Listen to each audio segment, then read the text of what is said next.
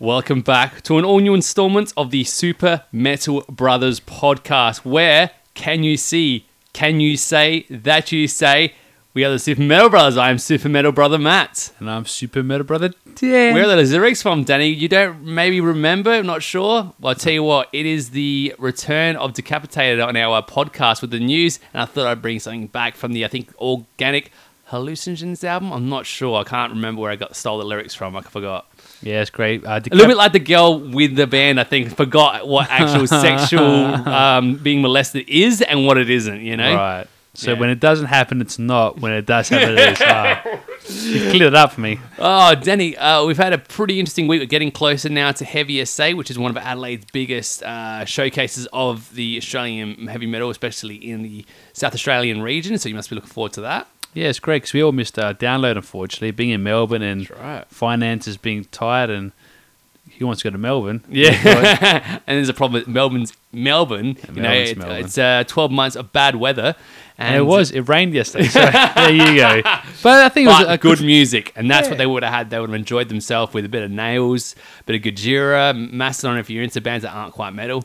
Sabaton was there, Arch Enemy. I mean, Jeff Loomis. Is there any other reason you'd want to go? I mean, I can't think of one. I guess no. Yeah, lucky enough, Arch Enemy coming down to Adelaide, I think Tuesday night, so there you go. I haven't even got my tickets for that yet, Danny. Yeah, I think we're going to go anyway, aren't we? Yeah. What's the chance the return of Nevermore will happen that night, Daddy? I mean, you'd have to re-bring a singer from the dead, recently departed, however. But is it possible? Fly in all the other band members. And for like Michael Amott to be like, yeah, I don't want to play Arch Enemy tonight. You play instead, Jeff, with your band. Yeah. What about if it's like High School Musical, where it's like Van Williams and Jim Shepherd from the band actually have moved to Adelaide trying to get away the Seattle music scene? Yeah. And like they get here, like Jeff Loomis comes through the door, and it's like, Jim, what's the other guy's name already? Van, what are you guys doing here? And it's like, I don't know, what are you doing here? And then it's like, man, I've missed you so much. Yeah, let's do it. And then I'll strategically push their instruments through them and kick Elisa off the stage. If we like keep yelling out like play River Dragon between each of their songs, do you think they'll get annoyed? Yeah, let's do play River Dragon. You know what? It's like, I think Jeff will be, because of his suppressed nature of all this stuff that he's got these riffs, he just starts breaking out on all these awesome solos. Like, there it is, you know. There's the next Arch Enemy album right there. His eyes twitching. He's like, come on, man. He's like, I want you guys. But we're supposed to talk other stuff like the news and that. So let's go straight into it. Hold on. Straight off the bat, Danny, let's talk about the ex-Overkill guitarist Bobby Gustafsson slamming bandmates, former, obviously, I should say, says the upcoming DVD is a piece of shit. And he apparently isn't getting a single dime from it. What are they celebrating, he says? The fact that none of the other members are even played on these albums. The fact that they will both make all the money. Interesting little problem. Obviously, he's got a say in it because he was part of the album that he wrote it, and he won't be seeing any of that money. A bit of dodginess of the band, or is this the way it is, man? If you let it go, then it has to go somewhere else. I don't know. It sounds a bit weird. Yeah, it's one of those, I guess, messy relationship breakups because he got kicked out of the band. Apparently, well, not the first time, second time he got kicked out of the band. And even though he wrote most of his songs, part of the band, not wrote most songs, but he was part of the band when these songs came to fruition. I think he was also part of the recording of that DVD, but then he got kicked out recently, and so he won't get any money because he's not part of the band anymore. Which is a bit weird about royalties and stuff. I'm not sure how that kind of works, but normally your record label gets all your royalties anyway. But he's saying he's a piece of shit, not because the quality's bad, recording's bad, or it could be, but more so because he's not getting any money from it. So he's like, oh, if I'm going to go down, the rest of the band's going with me. He's just taking down the ship. He's going like he's like the iceberg and they're the Titanic, right? Yeah, he's kind of overkilling the situation. Hey. Oh, that was awesome. Hey. Iron Maiden settle Hallowed Be Thy Name lawsuit. Apparently they're not as original or as awesome as people think, Danny. Who would have thunk? I've been saying this for the last 3 years of the podcast. I was going for 2. 2.5. Yeah. Let's round it up because that's what people do. They might make things bigger. Like the thing in my pants right now, Hallowed Be Thy Name was apparently got something in common with a song called Life's Shadow by a group called Beckett. What a way to rip off somebody by making sure you don't get it from the metal thing so no one can ever trace it back, right? I think the Australian cricket team should have taken a leaf in this. Instead of cheating on the day, they could have cheated by doing something else. Yeah, okay. Yeah. Well, to be fair, there's 2 points here. I mean, Maiden, they always I guess, cheap because all those lyrics come from like past stories, so that's one thing. But two, to be fair, Steve Harris admitted that they took these lyrics from the song and they paid out one of the writers back when so much money, but the other writers come on board and I want money as well. So it got real messy, started getting really long and expensive in court, and they thought we'll just settle outside of court. But it kind of sounds like it's only half settled, not really settled. I'm not sure how that works because you gave him money for your services, but you haven't. So yeah, anyway. A bit like How I Met Your Mother episode. They got a way of tying this on for another 7 seasons at least. That's right. So good luck to that. It's like a Dragon Ball Z episode. It's like he keeps charging a Kamehameha ball. When are you going to release it? Instead of Kamehameha ball, it's a big ball of money. It just gets bigger and bigger. And just throw it at him and give it to him. You know? That's right. Or it's going to get bigger and worse for you. Or it's going to go straight to like, the lawyers. Yeah, shoot it to that. Alice Cooper, Danny, he is in Jesus Christ Superstar. NBC will be putting this thing together. Live concert on Easter Sunday. If you want to be in April the 1st, Danny, I mean, we couldn't make it to the download, but maybe seeing one of the princesses of darkness with the girl's name, no less. Come at me. Excited for this? You excited to see or hear Alice Cooper singing in a very Christian-y environment? Is it? But to be fair, like Alice Cooper was around in Jesus' day, so it's only fair you actually get him to play a part in the play based on Jesus. Yeah, so, and much like Jesus Christ, I'm sure he surrounded himself with not only talented people that made him look better, but also very attractive women. You know what I mean? Come on, I'm sure Jesus would have done some cool things, but his mates would have been there to make the story even bigger, and that's what the Bible was. It was like the lads getting together and blowing stories out of proportion, you know? Yeah, like the whole thing about, you turn water into wine. That's not his fault. He just put drugs in the water, so people got drunk off the water. And Alice Cooper is here to tell us the true story through dance or song, at least I'd imagine. There'd be some fireworks you could imagine. Indoors, surely. Yeah, why not? Kiss frontman Paul Stanley, the Ends of the Road trademark application. This is in regards to not a final gig, but there's going to be a string of performances that does sound like it might be their final one. But he just said, I wanted to make sure that when we used it, there would be a time that we do, I'd imagine. I want to make sure that it was ours. But there's no actual official farewell tour.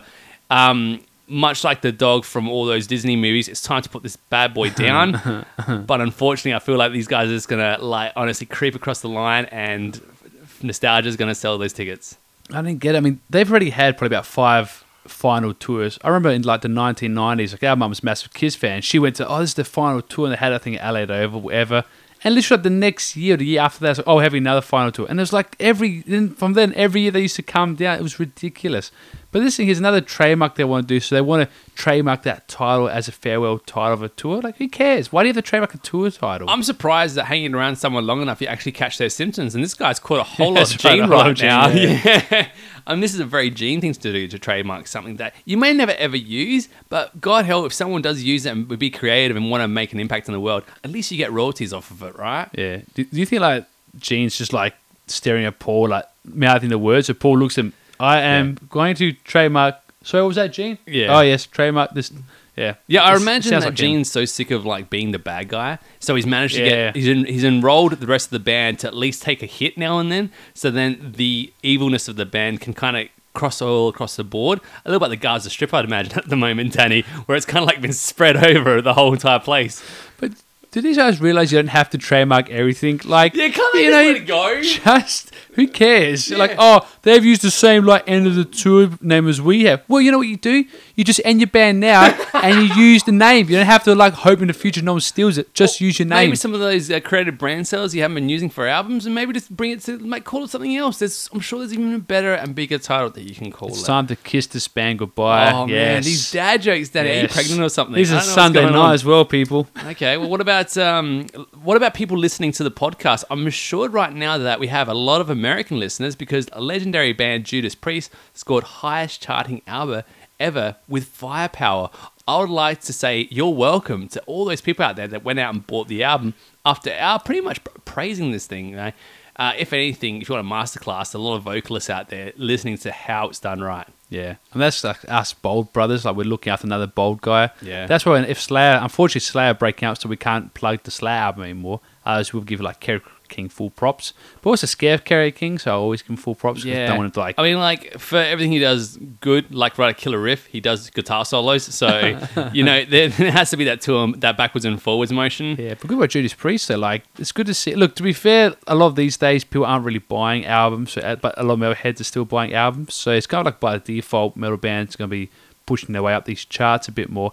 But there's other ways of judging this, like they calculate how many times you've been streamed, they kind of add it to the total somehow. I don't know. Yeah, there's a whole lot of jargon to it, but let's just say Judas Priest have a win. They're actually selling CDs when we thought CDs were going to go in 16th. Yeah. So with that, congratulations, or albums in general, let's just say that. Even a band's been around for so long, still selling high, it's very impressive. Yeah. So good work. Good work. What wasn't good work, apparently, was the Dio hologram, and it needs to be updated. The what must have been the Xbox 360 graphics from Wendy Dio said that we have to take it to the hologram out to Europe and see if there's a market to it, because this is all very new technology, of course, and she's not quite happy with the eyes and eyebrows. They're not quite right. And I think when you're thinking about dead relatives that you want to like embezzle and make money out of, making sure their eyes and eyebrows are really important, especially to those guys standing at least in the 17th row backwards. That's the first thing ever to sing it. I don't care how well you sound. I want to see what eyeshadow you're wearing, mascara you're wearing, how like you look, because that's the most important thing, is like how your eyes and eyes look. Look, he's not even there. He's not there. It's not him. You know, and that's the thing is that people are saying to her, she said like people run up to her after her concerts crying and say thank you for bringing us Dio. It's like, what, do you bring the casket with you and it's gonna flop it open and see that skeleton in there going, well, there's Dio right now? Because that's not, you're right, it's not Dio. It is like a sensory deprivation think tank that you've thrown yourself in there, like Homer Simpson. Yeah, that's right, Amy Carson, we're going back to The Simpsons. You know, he puts himself in that tub and those images come up. It's exactly the same. It's not real. It's just, you know, you'll think it's real because it sounds like him, kind of looks like him, but a swollen and ugly, you know, Unreal Tournament 2 engine, whatever, but it's not him. This could be like actually really clever. Whoever like designed the Dio hologram or the program is, when Dio might have to be careful. This could be like some like downloadable content shit. Like, you've unlocked Dio Phase 1. For you to get the eyebrows, you must have accomplished 100 like stage shows. All right. Like EA Sports or something, where you have to like pay a package to see his nipples and his left testicle. For you to get Dio's alternative costume, you have to now do 20 shows in Europe. Could you imagine they're like, I was just thinking people download him like Futurama, say, and then like put him into a robot, so they download his likeness and have him sing it like his kid's bar mitzvah or something. And it's like, hey, we got Johnny James Dio here, kid. Oh, really? And there's a way of destruction that's easy on the eyes. It's like, I'll do anything for you, Billy Overton. What's your name? Hey, that's great. How old are you? Terrific.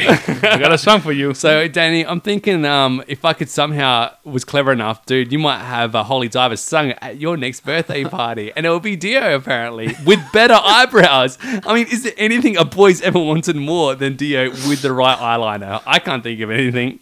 Cindy Crawford's a distant second. You download her any other night anyway, so it's not that important. Yeah, true. Ozzy Osbourne, talking originally about hiring Zakk Wylde, thought he was another Randy Road clone. Story is, he got like a whole bag of stuff, put out his cassette tape first, heard it, thought it was amazing, saw him, thought like, oh my God, you know, it's Ronnie James Dio. Better eyebrows, though. Better eyebrows. The classic. I mean, he did kind of look like, he's got long blonde hair at the time. He was shaven, so he did look quite pretty. He wasn't stocky. He was thin, and he could shred. So I guess, and Ozzy Osbourne probably being addicted to at least snorting ants or some sort of weed killer at the time, his brain must have thought that it looked close enough, then it worked. There was a Randy Rose hologram. Randy? We should take this on tour. Did you even die in a plane crash? Man, we're going to hell, man. It's actually just like freaked him out. Got like a polka dot guitar or something, just to freak him out. Yeah, I'd imagine so. He just like really screwed with his head. But yeah, I mean, like, what a replacement. I mean, like, after you pick that as your first draw, what's the really point of going on with life? I mean, you've just got the lottery right there, haven't you? Well, you can still live, mate. Oh, we found a Randy Rose replacement. I can die in peace now. Hey, Danny, I saw an article headline that I didn't actually read the rest of the article because the headline was so awesome that I couldn't do it anymore. And the article is Kitty Mercedes Lander, the drummer from Kitty, says, our songs evolve. I've never played the same way twice. Yeah. Now, is it because, like, you just forget this play it the first way it was done? Or what does that mean? Or you evolve so much as a person that you become better at time and you play the song better? What does it mean? Yeah, she didn't really elaborate on it. Like, the whole interview's like just the whole thing, like feminist issues and blah, blah, blah, blah, whatever. But come to this point, well, to be fair, they sold that article based on this fact. So I didn't care about the rest of the article. Yeah. I just cared about this fact. So Yeah, 'cause it was quite a poignant Yeah, fact. it's I quite thought, what do interesting. you mean? Like, yeah, what are you she going said to? that's why every time she plays a song, she plays it differently because it's just, like you said, it's an evolving thing. We evolve as people, and I evolved my sound for that song. I thought that's just honestly, weird. you play so many mistakes in a row and do it in time, you make jazz. So I guess like eventually right, you're a forward-thinking musician, I guess. Yeah, but how many? That's complete balls. Well, I mean, she probably played those songs probably thousands of times. You can play. You're that good to play one same song 1,000 different times. Yeah, I guess so. I mean, that's the point we're doing. I think with the drummer though, every drummer I play with, they cannot just play what they wrote on the album. They have to do something like put a snare hit there or some thing. And before you know it, they're playing a different song. You know, it's a drummer thing. Then one day you hear all those things about handicaps and stuff. Like, how do you know, like, a drummer's parked in a handicap zone? Like, you see the sticks on the thing. As poorly as the joke was told, it comes with some lineage. Bit of truth, you reckon? Yeah. Needs more cowbell. Yeah. And saying that, however, we'll have to move on to another lady of the metal, Candice Knight. I would never try to fit into Ian Gilligan's, Deep Purple's lead singer, shoes. I think she's right. She looks like a more 7. He looks like a size 9. It'd be pretty hard for her to fit into it. She'd be stumbling around the place and everywhere. Yeah, terrible. You know, get her a drum kit. She might be able to fit in Kitty, I guess. Danny, what do you think? Do you think that anyone even tried to say that she was an Ian Gillan? She's doing the wrong thing? I mean, I think it's more so because when Richie left Rainbow and Deep Purple and formed Blackmore's Night, yeah. I guess. Well, he found a really hot chick. Yeah, she was. And decided to do Blackmore's Yeah, Night. because she backed. If you read the article, she backed up saying for one of Deep Purple's like later tours, and Yep. I guess that's how they met. And then he formed the band with her, and I guess people just thought, well, you know, Richie's played with great singers like Gillan and Dio, so we expect her to be of that caliber. So I guess that's probably where they were coming from. And look, to be fair, she's I haven't really heard much Blackmore's Night. I heard one song, got bored. So for Mary, she's probably very adequate. Like Richie doesn't play with poor musicians, but Yeah. it's just different styles, like folk rock. Yeah, It's like, what I mean, when Blackmore joined the band with Candice Knight, I'm sure that his penis was like, "Hey, we'll do whatever you want, sweetheart. I'll be an R&B band for you." I'd imagine. the best thing about because our dad bought one of these Blackmore Night albums because he probably got excited Richie's back, then he got bored because he's like, "Oh, is that how he's back?" Yeah. But you read like the Hey, I tell you what's heavier than the last Rainbow album he did. Hey, so- that's interesting. But if you read the like instruments used, they got electric bagpipes. I've never seen this before, but they had electric bagpipes on that album. That's gonna be a first. I guess so.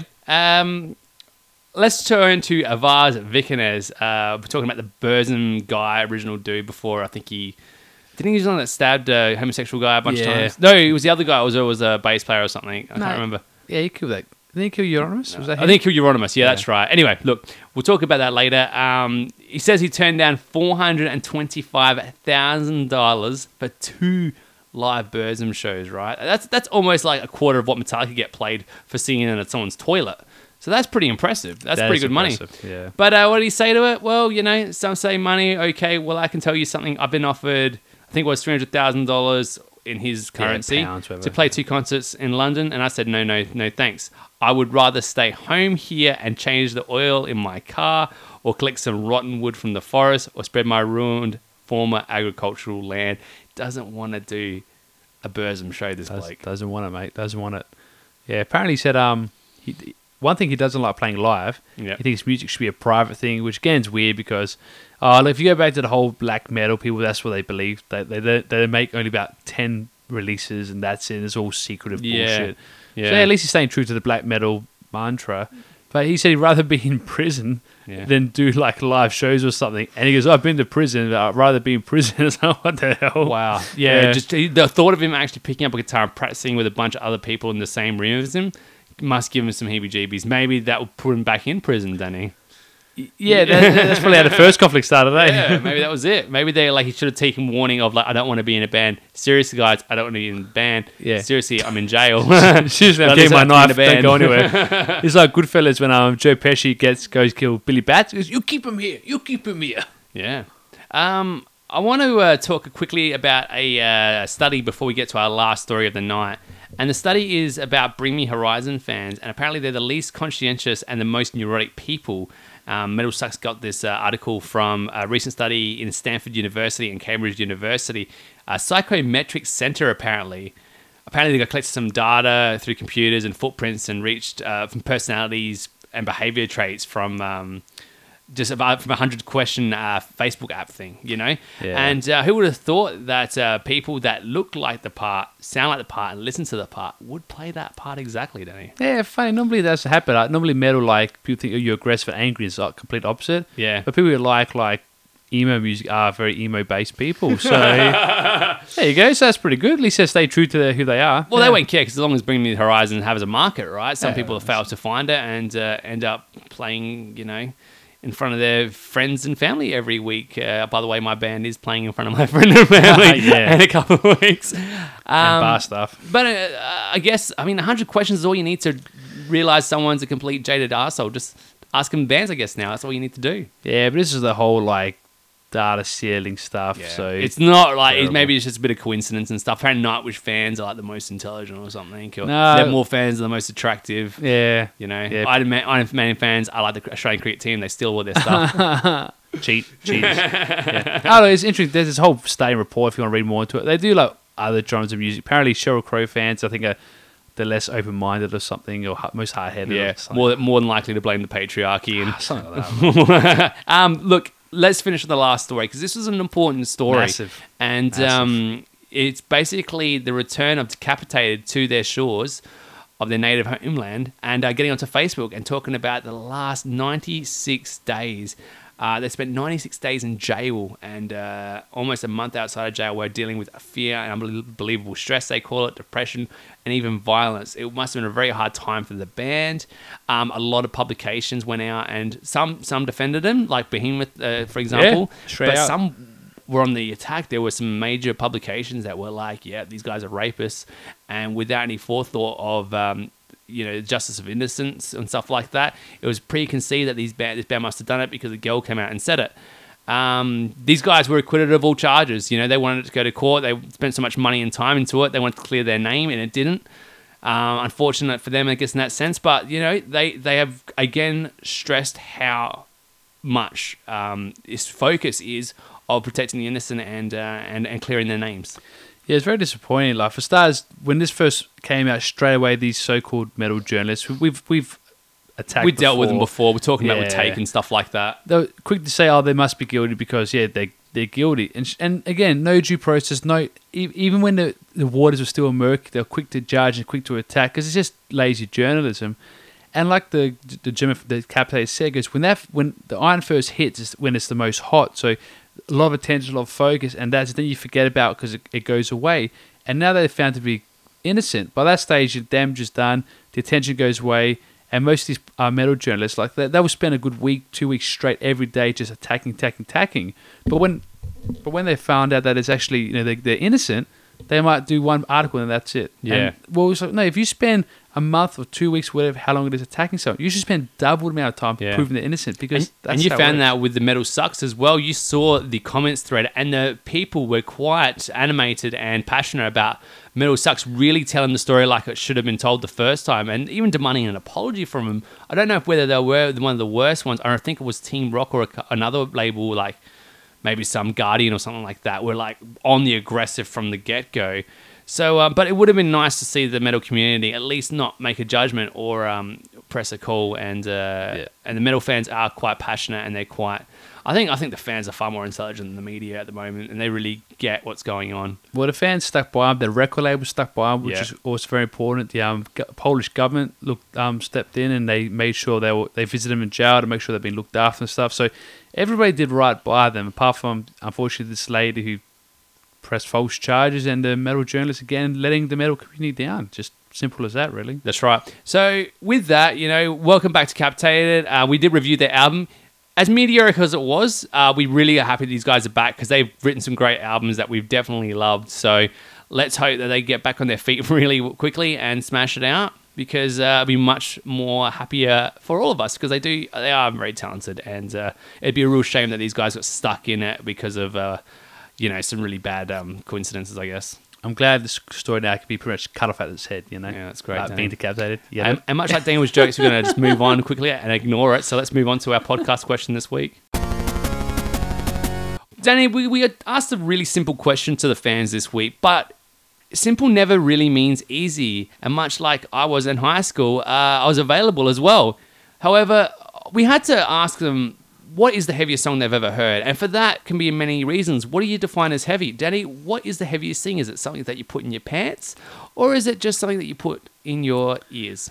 Well, this is true. And some people get like really smartassy and overanalyze a simple question. So what does heavy mean? Well, Dimmu Borgir, they came out with like, it was a solid metal book jacket and made that the most heaviest album. So is that heavy? That heavy? Exactly. Or It is. It is heavy. Or it's like a really long song, like a 30-minute long song. If you turn that into kilobytes and those kilobytes equal 1 kilogram, that makes it more heavy than the rest of it. So where do you go? That is the question. Where do you go? Well, we asked the fans and we got a lot of different answers, and we thought we would because for everybody, heaviness is subjective. It's just down to the different person, different bunch of circumstances. If they grew up listening to Cannibal Corpse all of the time, like what would be heavy for them? But someone listening to Nickelback would go like, well, what's a metal band sound like? And like go, oh, that's what a metal band sounds like. Yeah. Like, we're going to do like the easy thing, just go to YouTube and say our top 10 heaviest songs of all time. But I didn't want to have like a whole top 10 Metallica list because that's pretty much how YouTube works. But what we've actually done, we've gone like Cambridge Analytical on like everybody's arts out here. So we're just stealing everybody's data and accumulating heavy songs for our own like libraries. Right. Consider us Facebook. Even though we use it, we are Facebook. So let's go on to our first answer. So with the question, what is the most heaviest song that you have heard? Oh, so that's the best trick. You said we have Facebook. I can see your Mark Zuckerberg. It's like, oh, hi, Mark. From the room. You get it? That was awesome. You're tearing me apart there, Danny. Clayton Carson to the question so the answer to the question being, what is the most heaviest song you've ever heard? Clayton Carson said, don't know about the heaviest song quotations, but Ill Disposed, Throw Your Bolts, gets his juices pumping for me. Orange juice, Danny? I don't think so. Throw Your Bolts, that is metal related, so that could be heavy. Depends how big those bolts are, so there's something there maybe. But there you go. Heaviest for him might be the thing that makes him move his heavy bits. And if you're getting the juices flowing, his balls must be getting wider as we speak. And he unloads all of that goodness through the speakers. Better not be my speakers, mate. Jacob Vennick's heaviest means something different to everybody. That's right. That's why we asked you the question. So this should be interesting. He even agrees with us. Thank you, Jacob. Apparently you're a super metal brother without us even knowing. He's going to start his own podcast now. For Jacob, heavy that excites me the most would be Necrophage, just to break in and cast it. Yeah. That's the thing. They're definitely heavy. Like, it's technical, it's mind-blowing, it's heavy on the thought pattern. You just hear it and you're like, wow, like, I'm depressed, man. Like, these guys just play that fast and that good, but probably don't earn Metallica money. That's depressing. That's heavy, like, to the soul. But unfortunately, wasn't the Necrophagia, I think the singer or the guitarist passed on like last week or a week ago. Oh, really? So that's unfortunate. That album, which we're waiting for, it's not going to come now. Well, that's actually really heavy as well, isn't it? Heavy on the heart, Danny. Yeah, now I'm sad. Oh, who else can pick us up from our depression? What about Dope Smoker from Tyson Brathwaite? Maybe. I never heard the song. I don't know. Yeah, so we probably should like YouTube these things, but I haven't. But let's say yes. Okay, good choice. It's all subjective, right? Even if we haven't heard it. So maybe someone out there will be like, Super Metal Brothers, you're not very good. You should listen to it. And we'll be like, okay, thanks, Super Metal Brother Dan. Thanks, Braden. Brett Pruitt. Pruitt. I think it's Brett Pruitt. After All, The Dead from Black Sabbath, Danny. Heavy? After all. Yeah, it's heavy. I guess... Yeah, I thought Sabbath Blaze Sabbath will be heavier, or again, it depends. It's what you think is a heavy song. That is slow. It's actually a Dio song as well. It's not even a Aussie song. So yeah, I've generally found with Dio songs that they're much more uplifting, emotional, poignant maybe. Yeah, well, but they're not as doomy. Generally. Nah, but he feels that's the heaviest. I would consider the doom metal more heavier than Dio style metal. However, Dio style metal is far better than doom metal for me. Yes, but like, it is still like a slower Dio song, and it's heavier, so that's fine. Okay, no wrong answers here. No. But there are some better right answers. Sure, why not? Don't upset people. Amy Carson, almost again from Strapping Young Lad. Oh, look, I think Strapping Young Lad are a heavy band. Yeah. Heavy as a heavy gets. They had one album which was incredibly heavy. Aliens, the album I'm talking about, and pretty much anything from that's got some heavy tunes. Heavy band. Cool, man. It was very angry at the time. Angry. Stevie, man. you loser. Let's talk about Chasen North. Last year, Neurosis Live at the Croxton in Melbourne, when they played the track The Doorway, everyone at Melbourne shut themselves. It was so freaking heavy, and it was just the guitar intro. Everyone that was there will confirm this. Pulling your pants live. The brown note, you reckon? Yeah, I saw that South Park episode once. Andrew Milani actually had a South Park. Yeah, he got the South Park one with the guy playing the flute. So he must agree that. He must have been there. Yeah, there's no other reason for it. Hey. Well, no, brown note, I guess it's that's different heavy. That's heavy in your pants heavy. Yeah. So that's heavy. We've done head heavy, heart heavy. Now we've done pants heavy. I think we're getting through the whole entire Shit. bodily functions. You know, we've even had Clayton Carson empty his balls all over it. Well, you can't say that, didn't you? Oh yeah, I think I did that. Oh, it doesn't matter. Daniel Cedarblad, Sad But True sticks in my head before I got into metal and overdosed on Drop Tuning. It was a Drop Tuning song, Drop D, I think I'm not mistaken. Doesn't really matter, it's Metallica. It's a heavy song for Metallica, and getting into it would be like, if you're listening to drum and bass or like techno, or maybe even like the Discovery Channel with all those like tampon commercials, that would be considered pretty heavy on board next to it.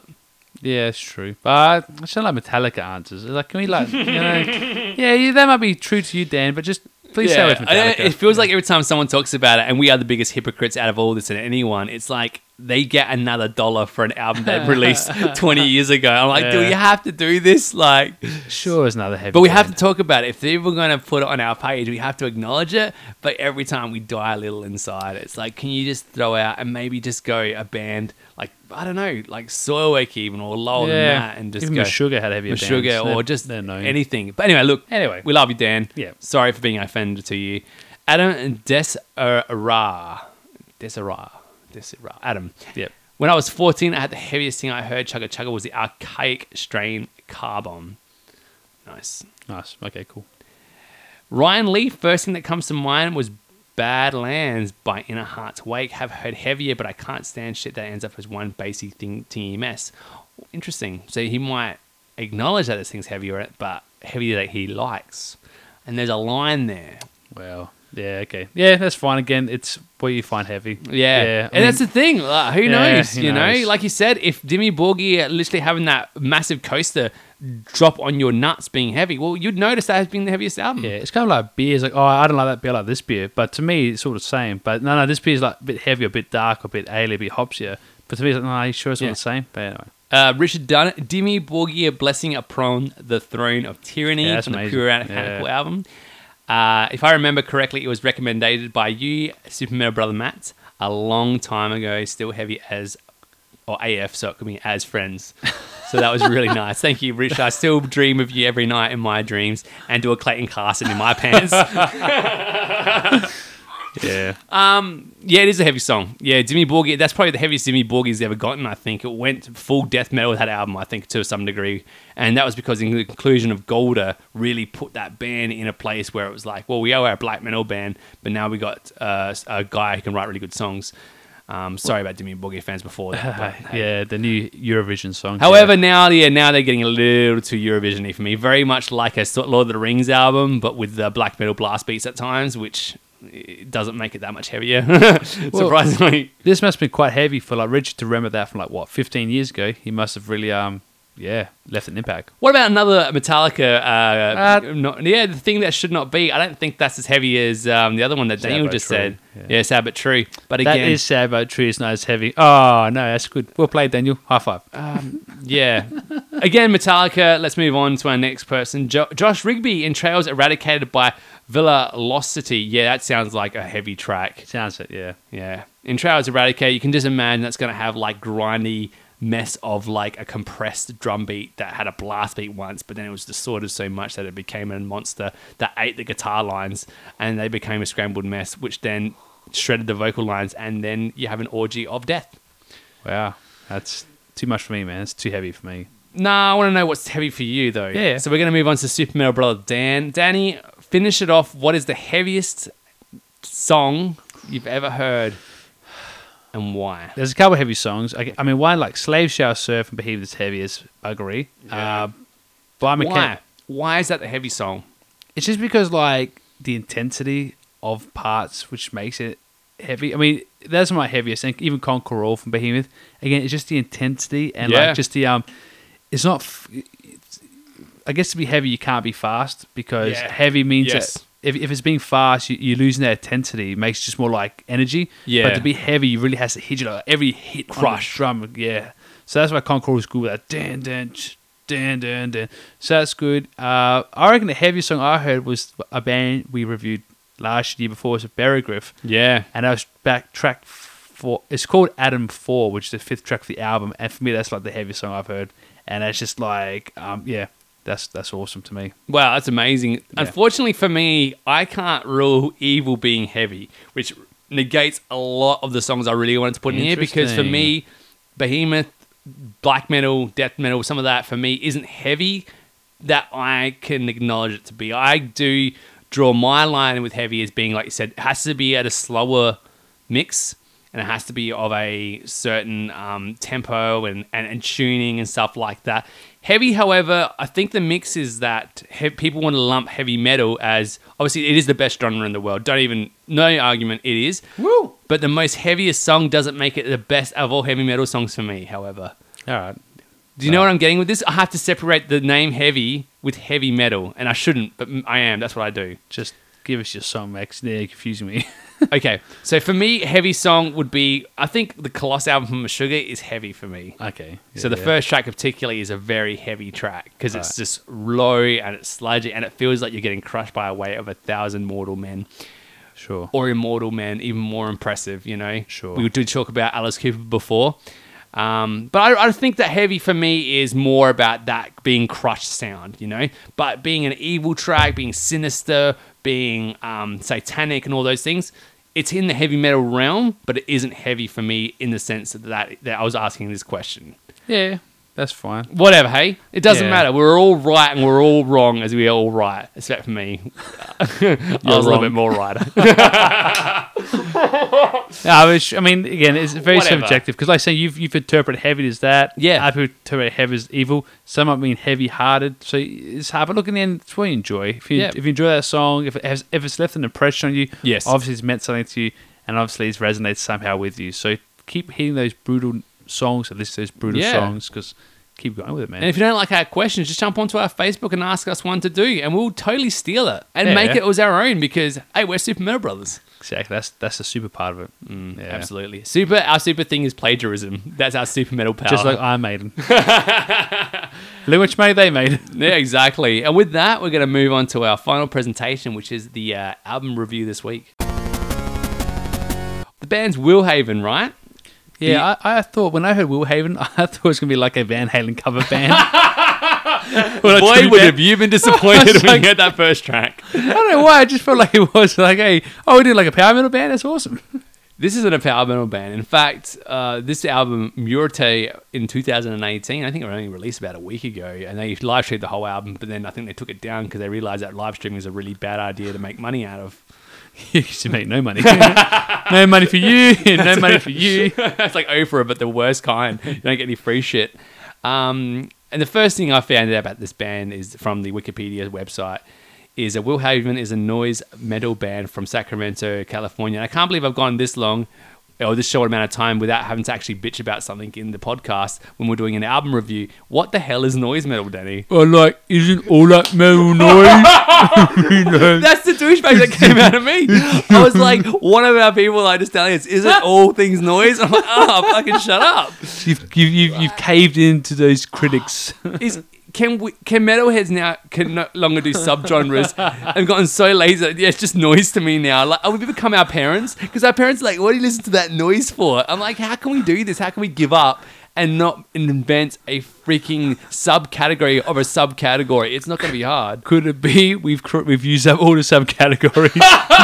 There are no subcategories left. Oh, look. I mean, come on, man. It's like post-sludgecore or something. Yeah, that's good enough. Yeah. You know, groove metal is very angsty groove or something. Just make it up. When I saw noise metal, I'm like, no, that's not going to cut it. I'm not going to buy it. And if the fans want to go by this band as that, then like they're not true fans. They're just they've put this band in that most douchiest place and giving it a name that they just transcend every genre and they just make noise. Like, that's not a good thing. It's not a good thing. If you can't attach an emotional response to it, then what the hell is it? Like, you're saying that if I drop on this bookcase on Daniel and then I record the screams and the broken CDs, that's it? That's a metal album? Like, say I'm wrong, Danny. Like, say that noise metal is not it's a terrible thing and we shouldn't call a band noise metal. That's bookcase metal. You can actually give a name to that. Noise metal is, what is noise metal? They can't describe if it's a bookcase or a car falling on someone, but like, a person's dead right now. Just let's acknowledge that we are here talking about a band being noise metal, and I can't get over this fact, but I need to because we have to talk about the album. Well, you just ignore that part of it, Matthew. That helps you out. Ignore the fact they're called noise metal. We're going to have to, or else I'm going to have an aneurysm, and the rest of this podcast is going to be down by the hospital across the street from me. But it's not noise. They're literally playing real instruments and they have real riffs. Yeah. Where's the noise? It's not like you guys are just banging saucepans together and opening and closing doors to make noise. Like, no, you literally actually have songs in it. Yeah. I mean, they try their best to do certain things and take away from it. And let's just talk about it, because I think with this album, if they're going to just jumble across some things together in that way that is more poetic than I'm giving it credit for. But that's the thing. This band here, once you listen to the first track or any track of this album, you get a sincere impression of what this band will do for you, and you're going to love it or you're going to hate it. And I think that's the whole point. This comes across as a very Dillinger escape plan, where they were so sick of the nature of the industry and maybe music at the time that they wrote songs that they knew people were going to hate, and ironically, people paid a lot of money to hear these songs live. Is this band coming from the same thing, Danny? Are they more clever than that, though? Do you think these songs are, in fact, designed to be this way for a reason? Or are they just like, that sounds cool, let's do that?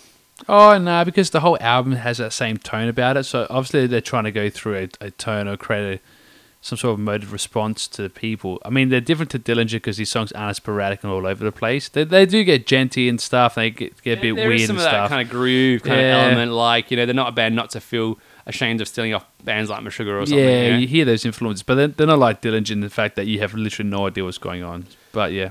Well, I reckon the band at one point must have been that, because I think they had a hiatus from 2002 and 2005. So, they must have had enough of playing the songs, but realised maybe these are what brought them together in this kind of noise. And so what you say, they willed together a haven, as it were. Oh, man. How many of these podcast jokes are we going to get tonight, Danny?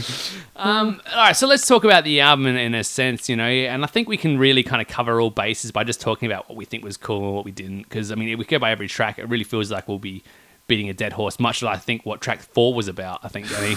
Yeah, why not? So, it does, unfortunately, it has a familiarity throughout the whole album. It's gonna give you look, I think this is the person, if you want Macca's and like you really need it in your life and you eat it and your thing is like diarrhea and a quarter pounder cheeseburger and you really need these things in your life, then this album's for you in that sense, because I think it does what it does, and that is create a very angsty impression from the vocals, a very drony effect from the guitars. Drumming wise gives it enough kind of depth to make it a bit more interesting, but then there's a splash of something else in it in every track to break it up from being too repetitive.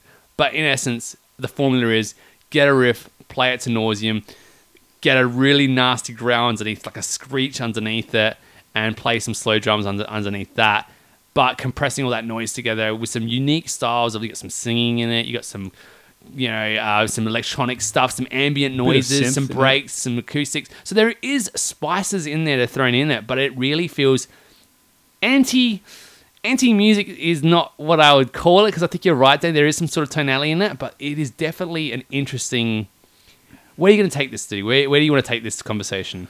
So, again, as much as what you said is true, there's like slight variances and differences in the songs. It really is the same kind of song throughout, where it's just staccato riffing, high tension, high guitar playing to create the tension, and just the guy just screaming pretty much on a methodic type of beat. It doesn't really do too much more with I think the charm of this band is the intros, and I think that's what you need from this band. Is that every intro I found was like, damn it, this is really freaking angry. But just by the end of it, it's kind of fizzled. Like every track starts really big, and then it kind of goes, nah. Well, that trails off. And much like a conversation when you're really angry, it's like, rada, rada, Yeah. by the end of your for trying to think of things to win over your spouse, but eventually you just keep circling the drain, and then eventually you're divorced, and we know where that leads. Well, if you keep screaming something the whole marriage, you're gonna be divorced.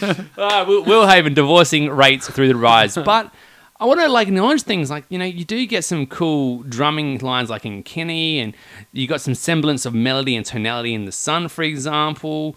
Atmospheric sirens and stuff with No Escape. So there's that Meshuggah kind of start in Unit K. So there are things about this album that has some charm to it. But again, Danny, it's when I left the album, it was like, what was it I just heard? It was just, I don't want to call it noise because everything's noise, right? If we're going to do this, then noise metal is, we're not doing that. But it does feel kind of sludgy, and it just kind of feels as angry as someone can get with a certain budget, I think. Yeah, no, I agree. I would put it down to, it sounds like a local band you go see at your pub. Like, they might have a little bit of technique and ability, but it just feels like they're just trying to get out their weak struggles and noises by just yelling and playing as Well, the thing is, I angry. don't think anyone can think of another band that does it, though. So by that, they've separated themselves from a lot of people. It's very risky what they're doing, because I can't imagine this style would resonate with such an audience, because for me, it's like, there's no real way of connecting to this thing emotionally at all. If you're not really disgustingly angry and just want something putrid, I really struggle to connect with anything off this album. Is it bad for that? Well, no, I guess not. That's the way we're here. But for me, it's like, hearing such great songs this year so far, like hearing guys like Judas Priest just knock things out of the park with 72 or 90 minutes or whatever the thing they did. Whitehand creating these kind of visceral and dark, oppressive tones over each other, but doing it in such a wicked way. And then hearing this, it's kind of like, well, it is different. It separates itself straight away, but does just sounding different mean good? Yeah, exactly right. Yeah, it's like, I guess, your heavy question, what is heavy? Is this, what is music? And again, this thing here is just, the only thing which was slightly different was track 6, because they had a melodic singing in it. And that was actually a good song. Yeah. Because the melody underneath that was quite emotive, a bit of sorrow to it. And even how they transitioned in the song, I think they went one part to like a solo type part. How they wrote that song, it was actually well done. I thought it was actually a good song. But apart from that, it was just so much similarities. And then track 11, was the first song that was actually like a real like rockin' riff, and it's not like a 2-bar riff, and that was it. And the rest of it, it's the same type of feel of just then slow slow get a riff, yeah, medium to slow tempo, loop it, have the drums hit some things, and to get the vocals for me, like you said, the singing was actually pretty decent. I thought it actually was a nice kind of mix, Yeah, but I think it was a guest vocal. That's why. That's probably what got it to me, and I'm like, they'll just get it because they wanted to work for what they were doing. And I think these guys having a return to maybe something a little bit more musical and something where it connect with an audience and the thing. And that's the thing. It's like having a song just resonate a little bit more with some, I don't know, it's notes, like I get these guys to play tritones together and smash the most diminished chords and make it sound dark and ugly as hell. But it had nothing really to contrast against it, apart from certain interludes. And they're welcome. I just found the album, it just went on. It just like, I can't remember where the track started or finished. I just kind of remember hearing a whole bunch of stuff. And I'm kind of drawing myself into this hole of noise, which I'm trying to claw my way back out of, But I think they did as well because I think, to be honest, the songs do kind of bleed into a bit. They didn't really know how to end songs properly. Yeah. So a lot of like the last 4 or 5 tracks, they had like between like 30 seconds to a minute of just like fades out to like nothing. Like, and it's because literally the next song sounds exactly like the ending of the heavy part of the previous song. Maybe a deliberate choice, Danny. Yeah, maybe. Look, there's one clever thing they did. There's a couple of clever things, but one which stood out to me was the last track. How the song transitioned to like a slow like drum beat, which turned to like a marching snare. And the last lines of the song were, let me just get it out here, was die like a hero going home. So I thought that's really clever. So they used like a march, like an army sergeant, a drum march, and the last lines like someone who died at war. So I thought that was very clever what they did there. But I was like, I don't have to wait for the last 5 seconds of an album to think, oh, that's clever. I want to be like, oh, that's pretty maybe good. These guys are so more brilliant than we take credit for, and maybe underlying every song. And that's the thing. I did feel like listening to this album, the one impression it did give me, however, it kind of found like an apocalypse album, like the album where the end of the world is happening during it, and there's just like a lot of panic in it and a lot of like anger and dissolution and stuff. I guess for that, it maybe hit its mark, and that's what they were trying to do. It just leaving it. The album, I just can't remember really much anything for it, but listening to it, I'm like, wow, this was pretty intense. So I guess well done if that's what you were trying to do. I can't think of another band doing it, so it separated itself. Yeah. Love it or hate it? Well, I guess I can't really say I hate it, but I'm definitely closer to that because I don't think I could see myself picking this album up. Maybe seeing these guys live will change my mind, but it's just a very peculiar album to review. I found it very interesting to talk about it. Yeah, I mean, if you're really angry and pissed off and you want to listen to a song to reflect that, yeah, pick one of these songs, but that's it, because then you only need one I've song. never really heard like a certain kind of anger told as an emotion. I guess that's what it kind of feels like to a degree. It does feel like someone yelling at you, and that's the kind of emotion you put across, but it didn't land with me in an emotional sense. It was very physical. It was very visceral and violent. And that's the album feels like for me, but reflecting on it, I was like, I didn't enjoy that, like, because you know how you get really sad. See, when I get so really sad, I'm like, man, this is bumming me out. This thing's awesome. It's doing exactly what it's supposed to do. But this guy angry, it's like, yeah, it's pretty angry, like, and That's a good point. So there was nothing, and I think, like you said, maybe underlying it, there was some real brilliance to it, but I just got lost because it was too much of that going on, and it's just, again, like you said, because they had those moments of brilliance thrown in the album. I think staying with that more, maybe there'll be a better chance. But again, this album wasn't written for me. So, hey, look, we'll just let bygones be bygones and move on with our lives. Yes, I think you're correct. And in the words of Will Haven, unfortunately, there's no lyrics anywhere, so it's probably something angry and hateful. That's it. You already read them. So, with that, we're at the end of our show, guys. Thank you guys for listening and joining us this week. If you guys want to hear any more stuff from us, head over to our SoundCloud, soundcloud.com/SuperMetalBro. You're probably on it already, but hey, why not call it? Facebook.com/SuperMetalBro as well.